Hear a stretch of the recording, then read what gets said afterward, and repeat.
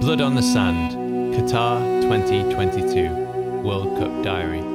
The 2022 FIFA World Cup is Qatar. You will be proud of us. You will be proud of the Middle East. One of the most controversial tournaments ever. But you can break the camera. You want to break the camera? Okay, you break the camera.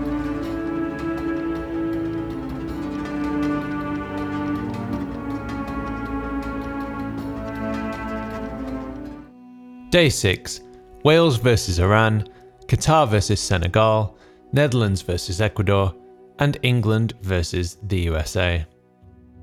Day 6 began with the most emotionally charged game of the finals so far, Wales versus Iran. There was not the nerves of the opening fixture for either side as they lined up for the national anthems. Both teams knew this was their best chance at picking up points and progressing to the next round. This felt like the game with the most number of genuine supporters from both sides too. Wales' Red Wall group of fans belted out Hen Wlad Fy Nhadau, meaning land of my fathers, with a roar befitting of their reputation as a nation of singers.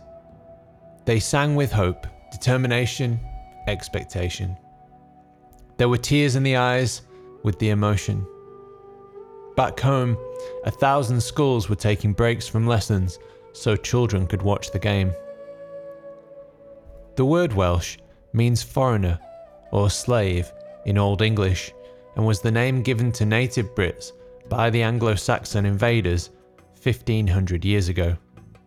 There's been a lot of talk recently of a vote for Scottish independence, but listen to any interview with Michael Sheen and you'll wonder why the movement for Welsh independence isn't stronger. The word Cymry means fellow-countrymen, and Cymru means land of compatriots. Surely, if it is the will of the Cymry to be called by these names, as has been indicated before the tournament, then the English-speaking world giving them that respect is the least that can be done.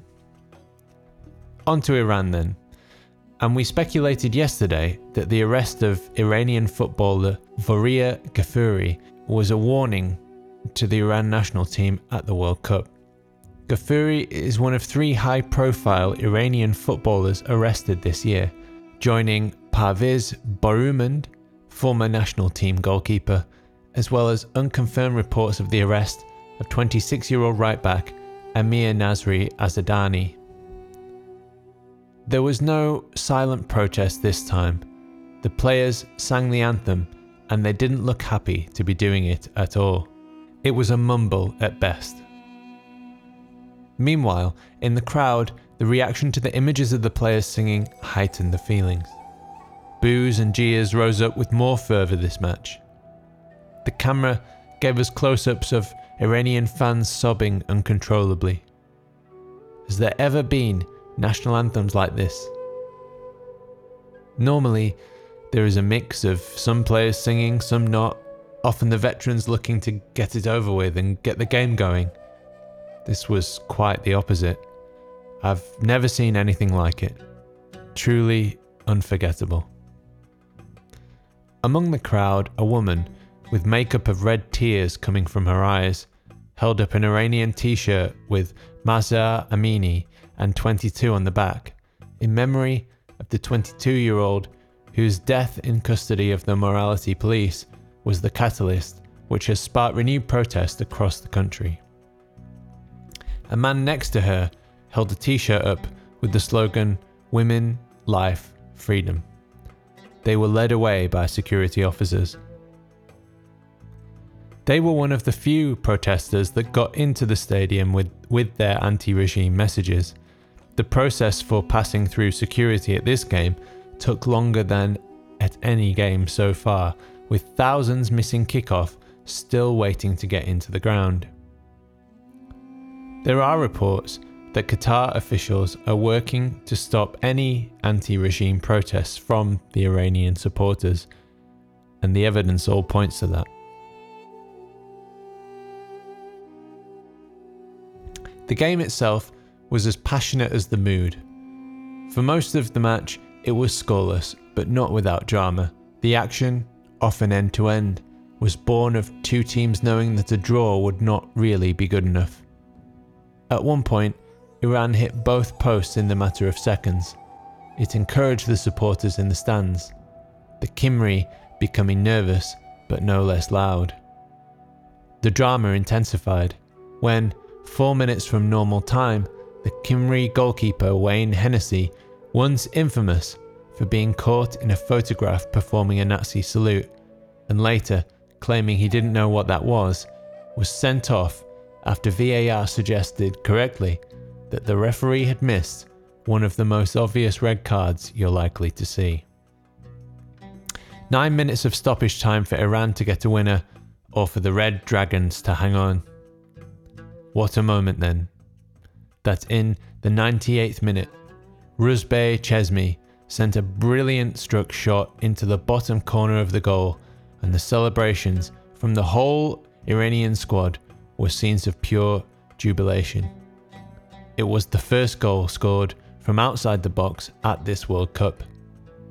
As Cymru pushed on in the dying seconds, Iran broke and Ramin Rezaeian clipped a technically brilliant chip over Danny Ward and brought pure ecstasy to a distraught nation.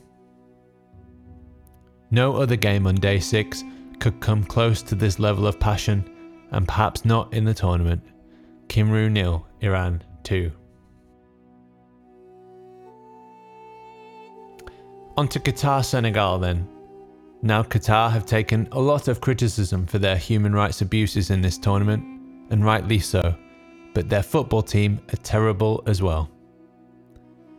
2 goals for Senegal either side of half-time effectively ended the contest, and though Qatar warmed to the challenge at 2 down and even scored their £200 billion goal, that was as much as you felt they could get.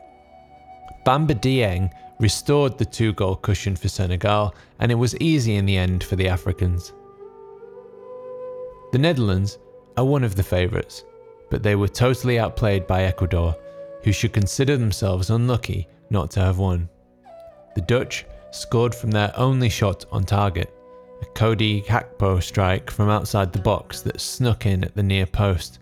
5 minutes gone, 1-0 Netherlands. But it was all Ecuador after that. The South Americans had 15 shots to the Oranges 2, and they got their goal just after half-time from the talismanic Enner Valencia. Netherlands won, Ecuador won. So on to the evening's main event, England versus the USA. Finally, 2 countries without a blemish on their human rights records, so we can just focus on the football. England have never beaten USA at a World Cup finals, and the wait for that to happen will go on. To win at football, you have to look like scoring a goal, and England did not. But for the passionate United States men's national team, this would have been a dead rubber, but it's always a passionate game for the States.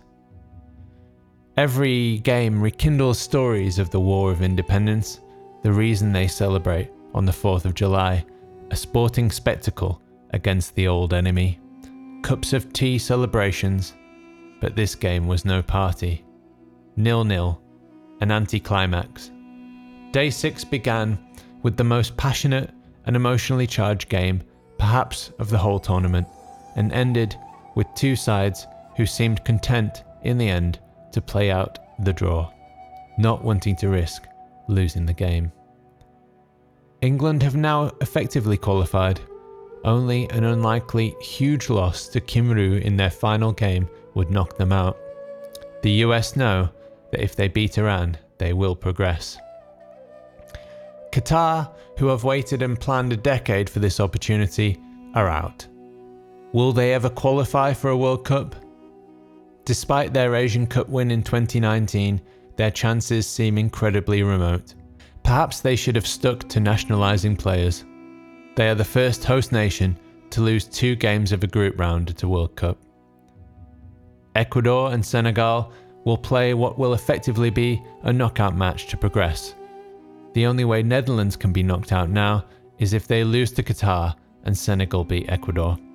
Meanwhile, Iran will play the USA for a place in the next round in what is sure to be another memorable tie. In a tournament where debate has been fierce off the pitch as much as on it, Iran stole the hearts of all freedom-loving people. Their passion to make a better life back home, especially for the women of their nation, manifested on the pitch in a spirited and unforgettable performance. You can take away their flags and t-shirts, you can remove them from the grounds, but their message has been heard.